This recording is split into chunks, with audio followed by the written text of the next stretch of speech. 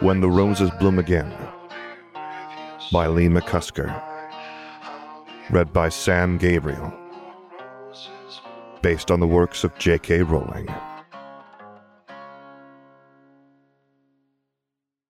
Chapter 2. Wish Me Luck as I Wave You Goodbye. "How is he doing, Armando?" Albus asked. "I've not seen him these past 2 days," Tippett sighed. "He is eating, however. He has been visiting the kitchens regularly." Dumbledore chuckled. "He knows his way around the castle," he said amusedly. Armando nodded. "I take comfort in it. At the very least, Hogwarts is familiar to him." "He needs that right now." "He does," Albus agreed. "I cannot even imagine what he is feeling." "No. It's bad enough that he has endured what he has. With what has happened, it can only have made it harder for him. I do hope he comes to us when he is ready. It would be unwise for him to bottle it all up." Dumbledore gave the headmaster a sympathetic smile. Armando Tippett was one of the most caring men he had met. It was what made him an excellent headmaster and afforded him the respect he had earned from the rest of the staff. "Would you like me to speak with him?" Albus asked. Armando shook his head. "Not yet. Give him time, Albus. I do not wish for him to think that we are prying into his affairs. He is grieving. We must allow him to do that." "Of course," Dumbledore replied with a bow. "If there is anything I can do for him, let me know." "Thank you," Tippett returned with a grateful smile. "I don't suppose you've had any luck with the Time Turner?" Albus shook his head. "Nothing," he answered. "Without testing it, I do not believe anything else can be learned from it. All appears to be as intended. The rune work is flawless, though I cannot identify what the sand within is. I can only imagine it is something that we do not know of." "I feared as much," Armando huffed. "Well, if nothing comes to light by the end of the summer, but have you destroy it. We cannot afford to have such a device in the castle with the students here. Were it to fall into the wrong hands, the results could be disastrous. We are fortunate that Mr. Potter does not harbor ill intentions." "I agree," Dumbledore returned. "Will you tell him?"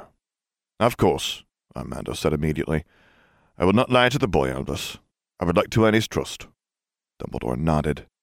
"We have the entirety of the summer for that.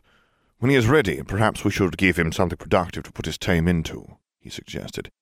"He is going into his 6th year, and we have no ill results for him." "That is not a bad idea," Armando mused aloud. "I will offer to tutor him, and you can help too if you have time. We'll get our Marchbanks come in and assess him during the last week of summer. Her workload will have eased by then." "I will help in any way I can. I think having something to focus on would serve him well, even if only to distract him from what he is going through for a while." "Then I will discuss it with him when the opportunity presents itself," Armando decided. "Thank you, Albus." "We both want what is best for him, Headmaster. Getting him through this is our priority." "It is," Tippett acknowledged. "It is indeed." He ran his fingers over the photo that had been taken of Sirius and his parents on their wedding day. They looked happy, and yet, where he found himself, this day had not come to pass. His parents were not even born yet. He had spent the past 2 days questioning just why this had happened to him. Why was it always him that had to endure everything that life could throw at him? He released a calming breath. Harry would get no answers to these questions. In truth, this was just another one of those things that could only happen to Harry Potter. Carefully, he closed the photo album and placed it back in the trunk that contained all his worldly possessions. It added up to very little of a personal nature. There were his clothes, his photo album, his cloak, and the gifts he had accumulated since starting Hogwarts, but little else. The rest was a rather sizable collection of books, robes, and other items he required for school. It was a rather sorry ensemble. With a shake of his head, he closed the lid of his trunk, no closer to figuring out what he was going to do. "Live your life, Harry." Was it so simple? Harry shook his head. No, it wasn't. But he could not lock himself in the tower and wallow for the rest of his days. Sirius would be furious with him if he did that. If the man was here, he would give him the same advice Tippett had, and though it was the last thing Harry wanted to do, he pushed himself off the bed and headed towards the showers. Perhaps this time around it would help. He doubted it, but he needed to wash and find something to occupy his time. Being left alone with his thoughts would not do. As things were, they were rather bleak.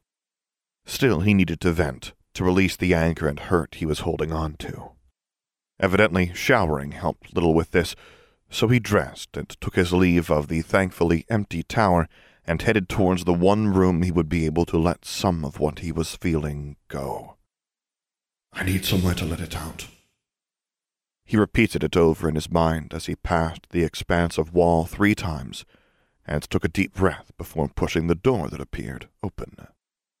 Having slammed it shut behind him, he turned and was faced with a mass of furniture, stone statues, and even an assortment of vases. Harry nodded. This was what he needed. He hadn't known what he was feeling since he had watched helplessly as Sirius had passed through the veil, had used the Cruciatus curse on Bellatrix Lestrange, or even when Dumbledore had revealed the prophecy to him. He was angry, of course, hurt from the loss of his godfather, but there had been no clarity, no differentiation between the emotions. They had come so soon, one after the other, and even in this moment, he could not tell them apart. Harry had never been one for tears, not for as long as he could remember.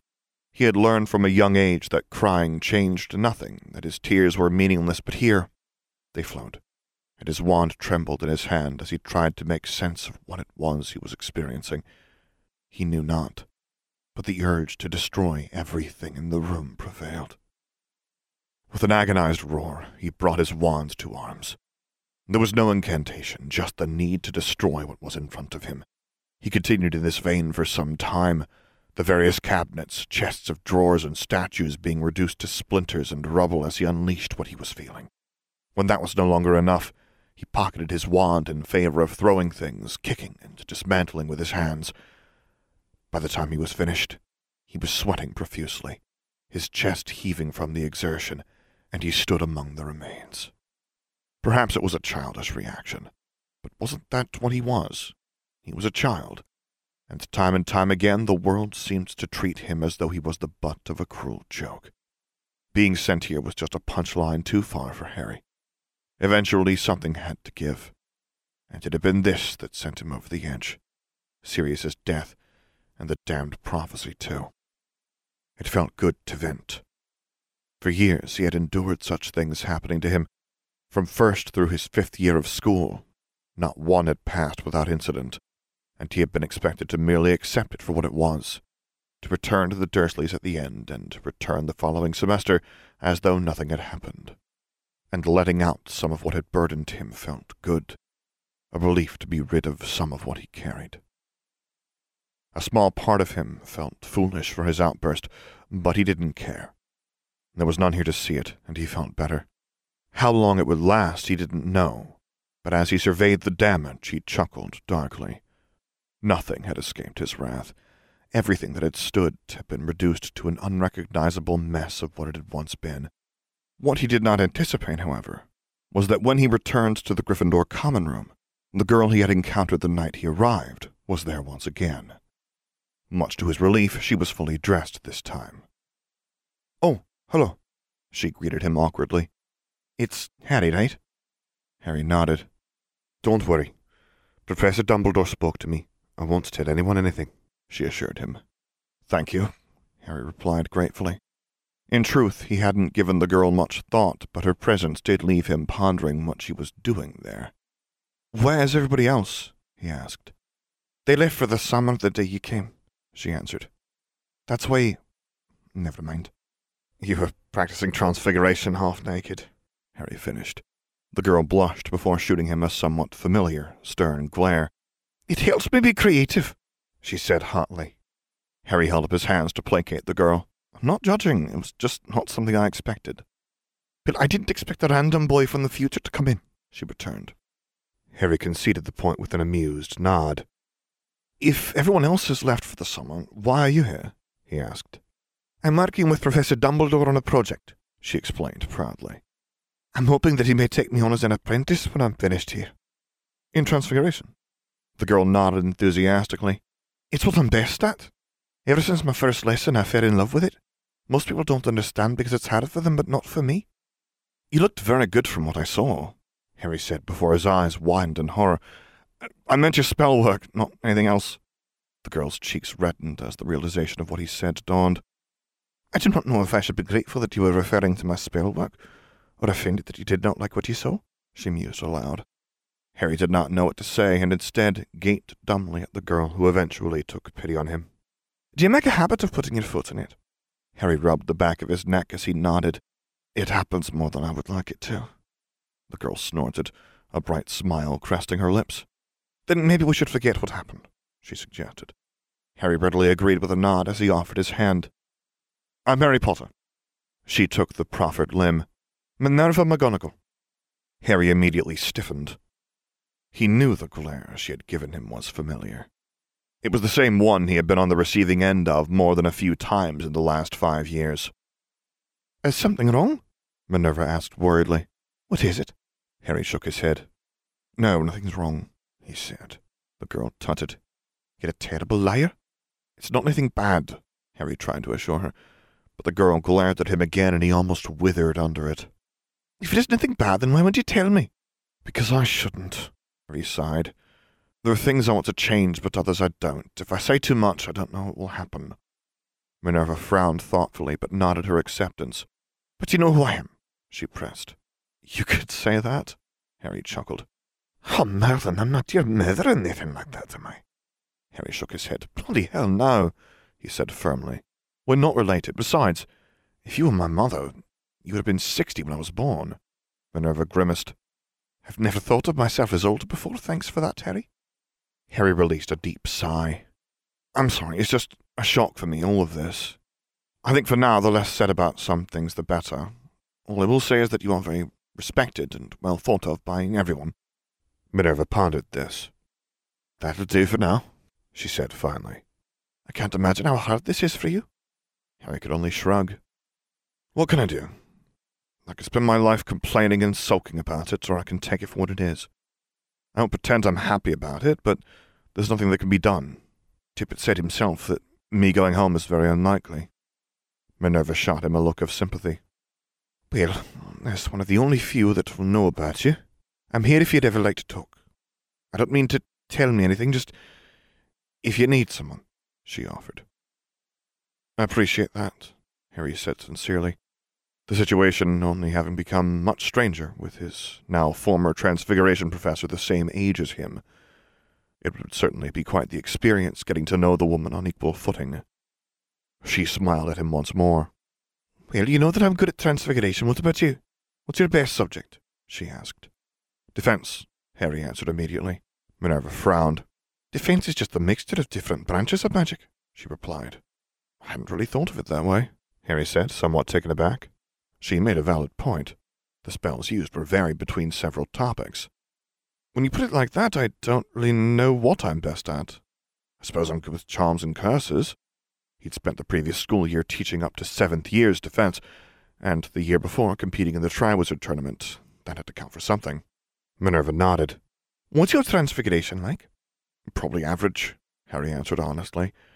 In truth, he hadn't put so much thought into the topic beyond what he learned in the classroom. It was useful, that he wouldn't deny, but he hadn't had much call for it.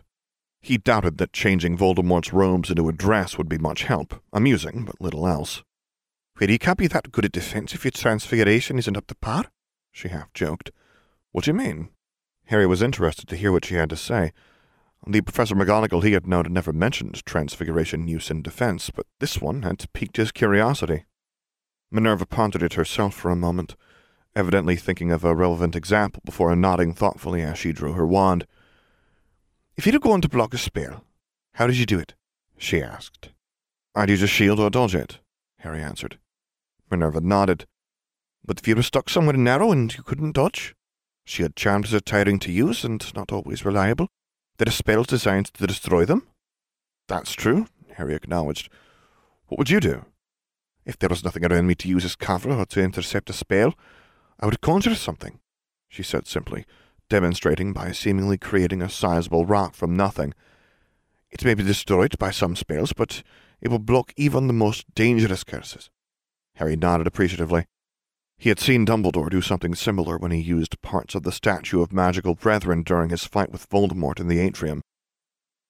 That's brilliant, he breathed, thinking of how he could incorporate it into his own dueling. That's not all, Minerva continued, her eyes widening excitedly at having a captive audience. "You can also use it to attack. You can conjure things and banish them. And when you get really good, you can use almost anything as a weapon." This time she turned her attention to a chair in the corner of the room, and with a wave of her wand it was transfigured into a snarling wolf that bounded towards Harry. "Bloody hell!" he gasped as he drew his own wand, but before the beast had even crossed half the distance between them, it was a chair once more. "Sorry," Minerva grinned. "Got to be that excited." Harry waved her off and chuckled. No wonder she had become a Transfiguration professor. He had never met anyone so passionate about a subject. "It's all right," he assured her. "I get your point, and you've given me a lot to think about." Minerva positively beamed. "Give it a try," she urged. "Give what a try?" "Anything you'd like to," Minerva replied. "Try using Transfiguration as if you were in a duel." "I don't really know any spells that would work like that." "That's because you never thought of them in that way," Minerva returned with a grin. "What was the first spell you learned?" Harry snorted at the memory of his class attempting to turn a matchstick into a needle. There wasn't a matchstick to be found, but there was a quill on a nearby table, and with a tap of his wand, he turned it into what he wished for it to be. Minerva's eyebrows rose considerably. "I thought you said you weren't very good at this," she muttered, inspecting his work. "I turned a quill into a needle," Harry pointed out confusedly. Minerva scoffed and shook her head when she realized he wasn't merely being humble. "No, you turned something organic into something synthetic," she explained. "Not only that, but you also shrunk it to several times smaller than its natural state. That's very advanced Transfiguration." "I thought everyone could do that," Harry returned with a shrug. "I didn't really think about what I was doing." Minerva gave him a look of disbelief. "The simple thing would have been to keep it to the same size for a start," she informed him. "Your magic and intent are really in sync. They must be to be able to do what you did." Harry shrugged. He had no idea what he had done, but if this girl was as surprised as she seemed to be, he had evidently done something more than what he believed he had. "If you did that unintentionally, then you're better at Transfiguration than you thought," the girl insisted. "Most students won't be able to do what you just did before they leave here." That Harry struggled to believe. He had never been conditioned to accept praise, and he began to feel awkward as the girl bestowed it upon him. "I really didn't even think about it," he reiterated. Minerva nodded before retrieving a log from the pile next to the fire and breaking it into several pieces. "Try again," she encouraged, indicating one of the chunks of wood. "But this time, don't turn it into a needle. Turn it into a metal spike." Harry sighed, but focused on what he wanted to achieve before waving his wand over the target. The result this time was less than admirable. The spike he tried to create was more of a warped metal rod with the pattern of the wood still visible. "You overthought it," Minerva explained. "It is the same principle as what you did first, but easier. You need to see what you want it to become before you change it. Try again," she urged. Harry nodded and took a deep breath, imagining what he wanted the piece of wood to become. When he was ready, he cast the spell once more. "You did it!" Minerva cheered, picking up the metal spike he had created and checking it over. "This is brilliant, Harry." "It is?" he asked skeptically. The girl nodded. "This is why we are taught this spell first. It is to prepare us to do the same thing but on a bigger and more complex scale. It is the foundation that we build our entire skill set in Transfiguration on." "Okay," Harry replied uncertainly. "It's quite sweet that you don't even realize what you've done," Minerva replied amusedly. "Just one more demonstration?" she asked. Harry could not deny her. Her enthusiasm was rather contagious, and he found that he was enjoying her company. With an exaggerated sigh, he gestured for her to explain what she required of him. "This time, I want you to do the same thing you just did, but to the rest of the pieces of wood at the same time." "Isn't that difficult?" Harry asked. "It is," Minerva agreed, "but not as difficult as what you did first. Go on, give it a try," she encouraged. With a shake of his head, Harry focused once more and carried out the task, eliciting a joyous laugh from the girl as she checked over his work. "How much work do you put into this away from the classroom?" she asked, squinting at one of his creations to take in the finer details. None," Harry answered. "None?" Minerva said with a raised eyebrow. "You've never put in extra work in Transfiguration?" "No, nothing more than the homework we've been given." Minerva huffed irritably before grinning once more. "Then you're a natural at this," she returned, shoving him playfully. "Charles is very good too." "Charles?" "The other Potter boy," Minerva clarified. "Oh, right, him." Harry shrugged. Harry didn't know Charles, didn't even know if he was related to him, and Minerva gave him a look of sympathy.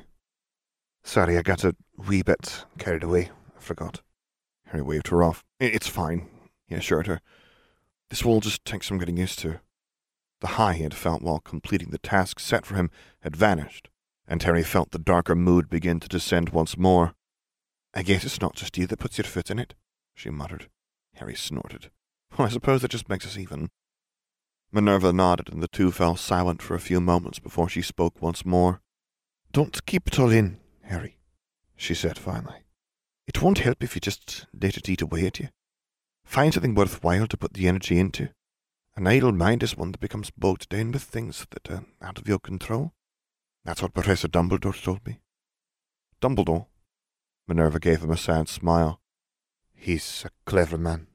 If it weren't for him, I wouldn't be here doing what I am, she explained. He gave me something to lose myself in so the other things I couldn't control didn't matter as much. I think that would help you too. The girl was being sincere, and though Harry was curious, he did not press her for what she was referring to. It was something that bothered her still. He did not need to be a master in legilimency to see that. I will, he answered simply. Maybe I should speak to the headmaster and see what he suggests, he decided as he stood. It's not like I have much of an idea of what I can do here. You won't even have CDs here yet. What's a CD? Minerva asked. Just a Muggle thing, where I came from, Harry answered as he exited through the portrait hall, leaving behind a thoroughly confused girl in his wake. Well, if we switch the second-year charms with the third year, then there will be no conflict with the rest of the electives, Albus suggested as he and the headmaster pored over the timetables for the upcoming year. That would work, Armando agreed, making the changes with his quill. That way the first-year flying lessons can remain as they are also. Excuse me, headmaster, one of the portraits hanging on the wall interrupted. There is a young man heading in this direction. Thank you, Davin, Tippett replied, sending a spell towards the door to allow the boy entry. I was not expecting him so soon. From what little we know of him, I expect he is quite resilient, Dumbledore guessed. Armando nodded his agreement. Come in, Mr. Potter, he instructed when a knock sounded. The boy that entered looked just as lost as he had when he'd arrived. Though he had a little more color to him, he was still grieving and would be for some time, but Armando took what he saw as a positive. Harry, what can I do for you? The boy seemed uncertain and shrugged as he took a seat. Honestly, I don't know, but I can't spend my life moping, can I? No, but you're allowed to grieve, Harry, Tippett replied. It's natural, but keeping your mind off it will help. What would you like to do? I suppose I should prepare for being here, Harry sighed. There's not much hope of me returning home, so I have to get used to this at some point. Armando offered him an understanding smile. I'm sorry.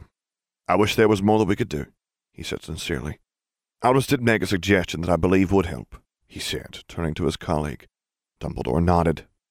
Well, you, of course, will have your place here to complete your schooling. Unfortunately, we do not have any ELD results for you. I didn't think of that, Harry groaned. I just finished them a few days ago. And did you do as well as you could have? Dumbledore asked. Harry grimaced as he shook his head. I didn't finish my last exam. I felt quite ill. And the rest? Harry shrugged once more. I probably could have done much better, he conceded. Then take this as an opportunity to do your best, Armando suggested. I'd like to offer you the chance to be tutored by me, and to take the exams at the end of the summer. Harry frowned at him. You want to tutor me? He asked suspiciously. Armando chuckled at the cautious nature of the boy. I'm an educator, Mr. Potter, he reminded him, but it would also give me the opportunity to see what you have learned for myself. I will not attempt to force you, but there is much that you can learn from Albus and myself. Harry pondered the offer for a moment before nodding. It would be something worthwhile, he acknowledged. It would, Armando agreed. There are, however, a few things we must discuss. I do not wish to pry into your life, Harry, but some concerns were raised with me by Madame Morgana. Is it about the basilisk bite? Harry asked. No, Armando assured him. As curious as that is, Madame Morgana does not believe it's had a detrimental effect on your health. I'm very curious as to where you encountered such a creature, but as I said, I have no desire to pry. To do so would serve no purpose other than to risk altering things that we may not wish to. We're in a very precarious position after all. Then what is it? Harry pressed. Your scar. The curse one. Harry's hand immediately reached for the infamous mark, a deep frown marring his features. What about it? He asked defensively. It is most unusual in that it causes you great pain and discomfort, Dumbledore broke in. If it were only a scar caused by a curse, your body would have purged the foreign magic from you, and it would be only a scar. How did you get it? The man asked curiously. Won't me telling you that alter things? Harry returned.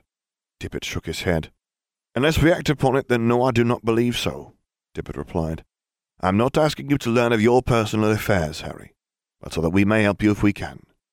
The boy stared at the professors uncertainly for a moment before deflating. When I was a baby, a dark wizard murdered my parents and tried to do the same to me. This, he said, lifting his fringe, is what is left from when he tried to kill me. Good grief, Armando explained, taken aback by the revelation. Why would anyone want to murder a babe? Harry released a deep breath. I don't want to talk about that. I only learned why myself a few days ago. Of course, Armando agreed immediately, followed by Dumbledore, who nodded as he looked sadly upon the boy. Again, this is not to pray, Harry, and I do not wish for you to relive such unpleasant things. But do you know how he tried to kill you? What method was used? Dumbledore asked. Really, Albus, does that matter? Armando chastised. Dumbledore nodded. Knowing the method is the only way we can hope to help him, he explained, gesturing towards the boy. You have my apologies for the lack of tact, Harry. It's fine, Harry assured him. You'll probably find this hard to believe, but he fired a killing curse at me. It rebounded back onto him. Armando was speechless, and Albus eyed the teen curiously. There was no hint of untruth in his voice, nor in the expression he wore. It was something he had grown used to throughout his years, and Armando could only shake his head. How? He asked simply. How did you survive it? Harry shrugged. My mother sacrificed herself to save me. She pleaded for my life, and he laughed in her face before killing her. When he tried to kill me, it didn't work. What was clear before anything else was that he remembered it.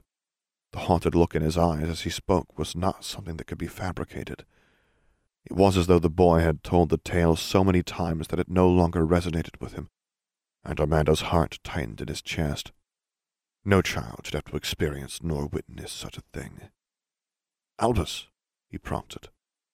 The other professor was just as saddened as him, and released a deep breath before speaking.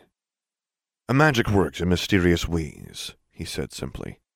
I believe what you experienced was old magic in its rawest form. I cannot be certain, but there are accounts of sacrificial magic creating some remarkable events. This is undeniably one of them. Your mother's sacrifice undoubtedly shielded you from what happened. I do not know how, but as you are here breathing, that is the only explanation I have. Armando did not know what to say. Albus's understanding of magic exceeded that of any he had met, and he would not be the one to question the man's theory. More often than not, he was proven to be correct. What happens to the Dark Wizard? Did he die? Harry shook his head. Everyone thought he was dead for a while, but he came back. He came back? Albus asked severely. Harry nodded. He didn't have a body for a long time, but he got one back eventually. Armando frowned. No, that did not make sense at all. He would not profess to be an expert on such things, but that did not add up. That Harry survived the killing curse due to his mother's sacrifice was difficult enough to believe, but the caster also living, having been struck by it, no. Something was amiss. Dumbledore hummed thoughtfully, pulling him from his musings. With your permission, I would like to discuss this with someone, he requested of the teen. I can assure you he is the most trustworthy person I know, and the only one I believe that could give us definitive answers. Of course, I will not mention your status. Nicholas Flamel? Harry asked, surprising the Transfiguration professor. You know him? No, Harry clarified, but I know of him and his work. Dumbledore nodded appreciatively. Would you object to me discussing this with him? I do believe that he could be of help to you in understanding what happened and what can be done to help. Harry nodded. If you think it will help. Dumbledore smiled encouragingly and began scrawling a missive to the rather elusive wizard. When he was finished, he signed it with a flourish. "Fawkes," he called. The man's companion arrived in a burst of flame, trilling melodically. "Could you take this to Nicholas?" Dumbledore asked. The Phoenix, however, was not paying attention to the man. His small, black eyes were fixed on the teen. "Hello, Fawkes," Harry greeted the bird. The creature's head turned as it stared at Harry curiously before it trilled once more and landed on his shoulder. "You are familiar?" Dumbledore asked. Harry nodded, a smile gracing his lips. "It was Fawkes's tears that saved me when I was bitten by the basilisk," he explained, stroking the bird's plumage. "The core of my wand is also one of his feathers," he added, drawing it. Fawkes trilled again, and Dumbledore chuckled. "Is that so?" he returned thoughtfully, a smile of his own aimed at the odd duo. "I do remember when Bertram came and asked him to donate them. He took some convincing. It's saved me more times than I can count," Harry said as he eyed his wand fondly. "I wonder," Dumbledore mused. "What is it, Albus?" Armando questioned. "Well, I would not pretend to understand the wonder that is wand lore, but with all the discussion of the mysteries of magic, I am rather intrigued by the relationship between Mr. Potter and his wand. I imagine the bond is rather strong. What do you think, Harry?" Harry pondered Dumbledore's words for a moment before nodding. "There was a time I managed to cast a Lumos when it wasn't in my hand."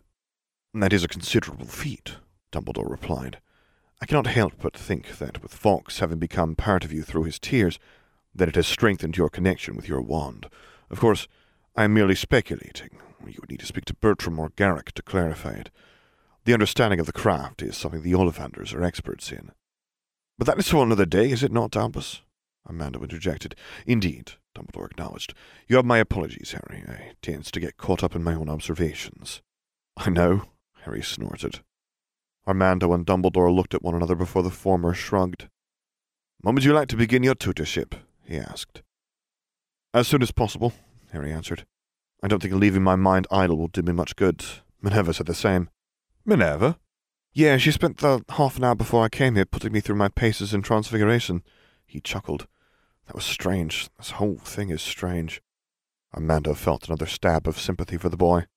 "Well, I think giving you some normality will help, Harry," he offered. "Professor Dumbledore will assess you tomorrow to identify where you are, and what we can work on during our sessions. If you arrive here at 9 a.m., we can begin then." Harry nodded as he stood and gave Fawkes a final pat. "Shouldn't you be delivering something?" he chuckled. The Phoenix took the note where it had been left on the desk and vanished in another burst of flames. "Is something wrong, Harry?" Armando pressed when the boy remained where he was, seemingly torn on whether to take his leave or speak further. He released a deep breath, and Armando could not miss that he needed to get something off his chest, unburden him of something he knew. "I know I have to be careful with what I say, but I have to tell you." "Could it have significant repercussions to do so?" Armando asked. Harry nodded.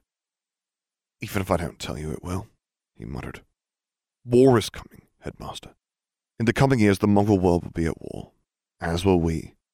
There's a wizard that will plunge us into it. I don't think there is anything that can be done to prevent it, either." Armando deflated. "There is already talk of the Muggles preparing for conflict on the continent. It was something I hoped would be avoided. The conflict among wizards, however, I know nothing of. Who is the man responsible? I need to ensure the students will be safe from this." "Garrett Grindelwald." Dumbledore froze, his eyes widening in horror. "Grindelwald has not been heard of in some years? Not since he visited the States?" Armando said. "Are you certain of this?" "Yes," Harry said firmly. "Unless you have a plan to put a stop to him, the war will happen." "He will not be stopped," Dumbledore whispered. "Garrett will not strike until he is ready to resist what force will be sent to meet him. Unless you know of his whereabouts, there is nothing that can be done." Harry shook his head. None of the books he had read, nor the tedious lectures that Binns had given, contained that information. "Could you not find him?" Harry asked Dumbledore. The man released a deep sigh. "I cannot. Garrett is as gifted as any wizard you will ever meet. Charismatic, strong, elusive. I suspect he will use the Muggle War to push his agenda and gather followers of his own. Until he comes out into the open, there is little that can be done about him. We can prepare as best we can, but it will never be enough. Gellert Grindelwald is as dangerous as any man you will ever meet." Dumbledore's expression had darkened, and it took all of Harry's willpower not to blurt that it would be the man himself that would defeat the one that concerned him so. Even when discussing Voldemort, Dumbledore had never shown such worry, and Harry could not help but think that there was much more to Grindelwald than he knew. He suspected Dumbledore knew more than he was letting on, and it would not surprise the teen. The man had kept the prophecy hidden from him for his entire life, and when given the many opportunities he'd had to reveal it to him, he hadn't. As such, Harry no longer felt he could trust him entirely, not where his safety was concerned. Dumbledore was too secretive when it came to important things, and that did not sit right with him. Nonetheless, he nodded his acceptance of what little he had gleaned. "I just thought it was something you should be aware of, Headmaster," he said to Armando before taking his leave of the room. Armando looked at his colleague and shook his head uncertainly. "Any thoughts, Albus?" "Until we can learn more, then no," the man said worriedly. "It is concerning, to say the least, but I will stay alert to any rumors I hear. Mr. Potter is evidently concerned, and with good reason. Gellert should not be underestimated." "You know him better than I, Albus," Armando pointed out. "If what's happened in America is anything to go by, dark days may indeed be on the horizon." Dumbledore could only nod. "What are your thoughts on Harry so far?" he asked. "I believe that he is a boy that has had a very difficult life, Albus. You only need look into his eyes to see that. He is rather fascinating and fortunate to be alive. His stories would be fantastical to all, but he has been nothing but truthful." Armando shook his head. "Do you think Flamel will be able to help him?" "That remains to be seen," Dumbledore said thoughtfully. "If anyone can, it is Nicholas. We must first learn what it is that ails the boy. After all this time, even such a horrific curse should either have killed him, or the effects he is experiencing be all but absent." Armando frowned. He may not be as well versed in magic as Albus, but he too knew enough to be sure that the man was right. "What are your thoughts on the matter?" Albus scratched his chin. "I believe that Mr. Potter's scar is not a product of the killing curse, but a failed ritual. The protection of his mother did not work as intended, and I believe it is because there was more to it than even Harry knows. Without a memory to view, it would be difficult to confirm, but I think Nicholas is best equipped to help us. He has a fount of knowledge that we will be foolish to not implement. So, we wait until we have spoken with him? That would be for the best." Harry left the office of the headmaster. The final part of the conversation Harry had shared with Dippet and Dumbledore did not sit right with him. The latter did not seem surprised that Grindelwald would surface sometime in the near future, but neither did he show any urgency to confront the issue. Harry found himself questioning why, but with the recent behavior of the man, he was not as shocked as he should perhaps have been. As much as he appreciated what Dumbledore had done for him, it was what he had not that weighed heavily on Harry's mind. There had been ample opportunity for him to be made aware of the prophecy, for his life to be bettered by his headmaster, but neither had evidently been a priority to the man. The one with the power to defeat the Dark Lord. It was not the words that haunted him now, but the vagueness of the prophecy, and the label that had been attached to it in the Department of Mysteries. SBT to APWBD. Dark Lord and... ? Harry Potter. His steps paused, and he shook his head. No. The prophecy could not refer to him and Grindelwald, could it? The prophecy did not specifically mention whom the Dark Lord was, but it had been made years after Grindelwald had been defeated. He shook his head once more, ridding himself of those thoughts. It was not possible.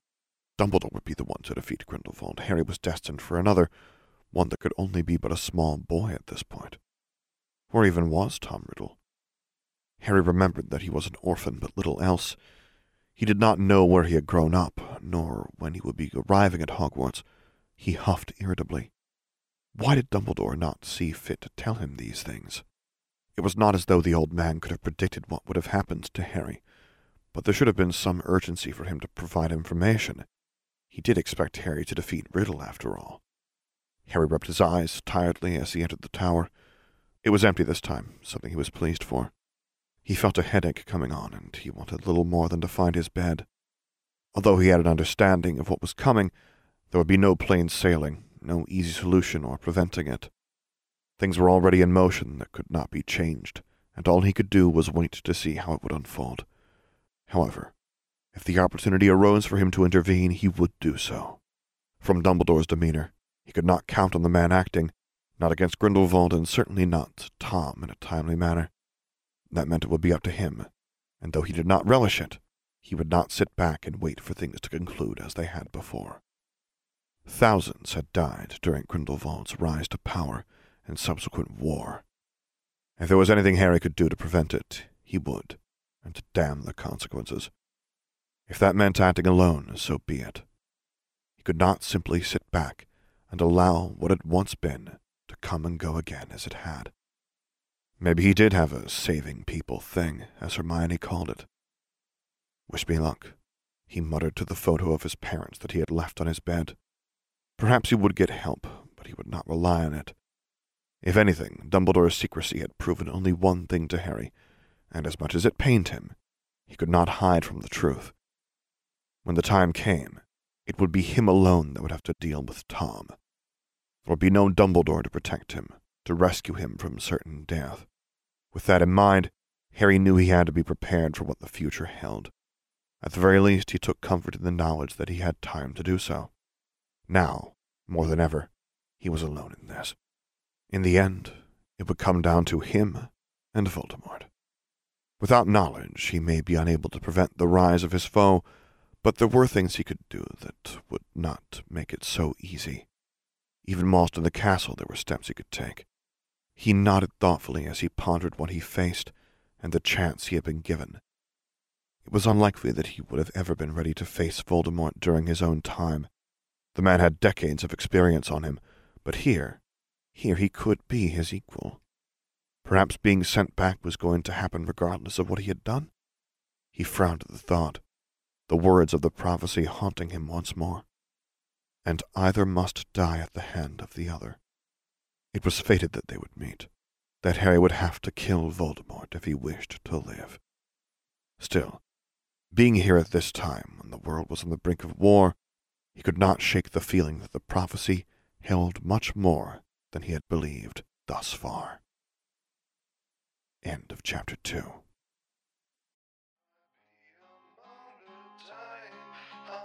For this and other stories by the same author, visit leemccusker.com, as well as the fanfiction.net page of The Black's Resurgence.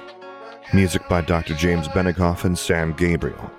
If you would like to commission me to record a story, voiceover, or character, please get in touch using the contact information on my website, which is located at samgabrielvo.com.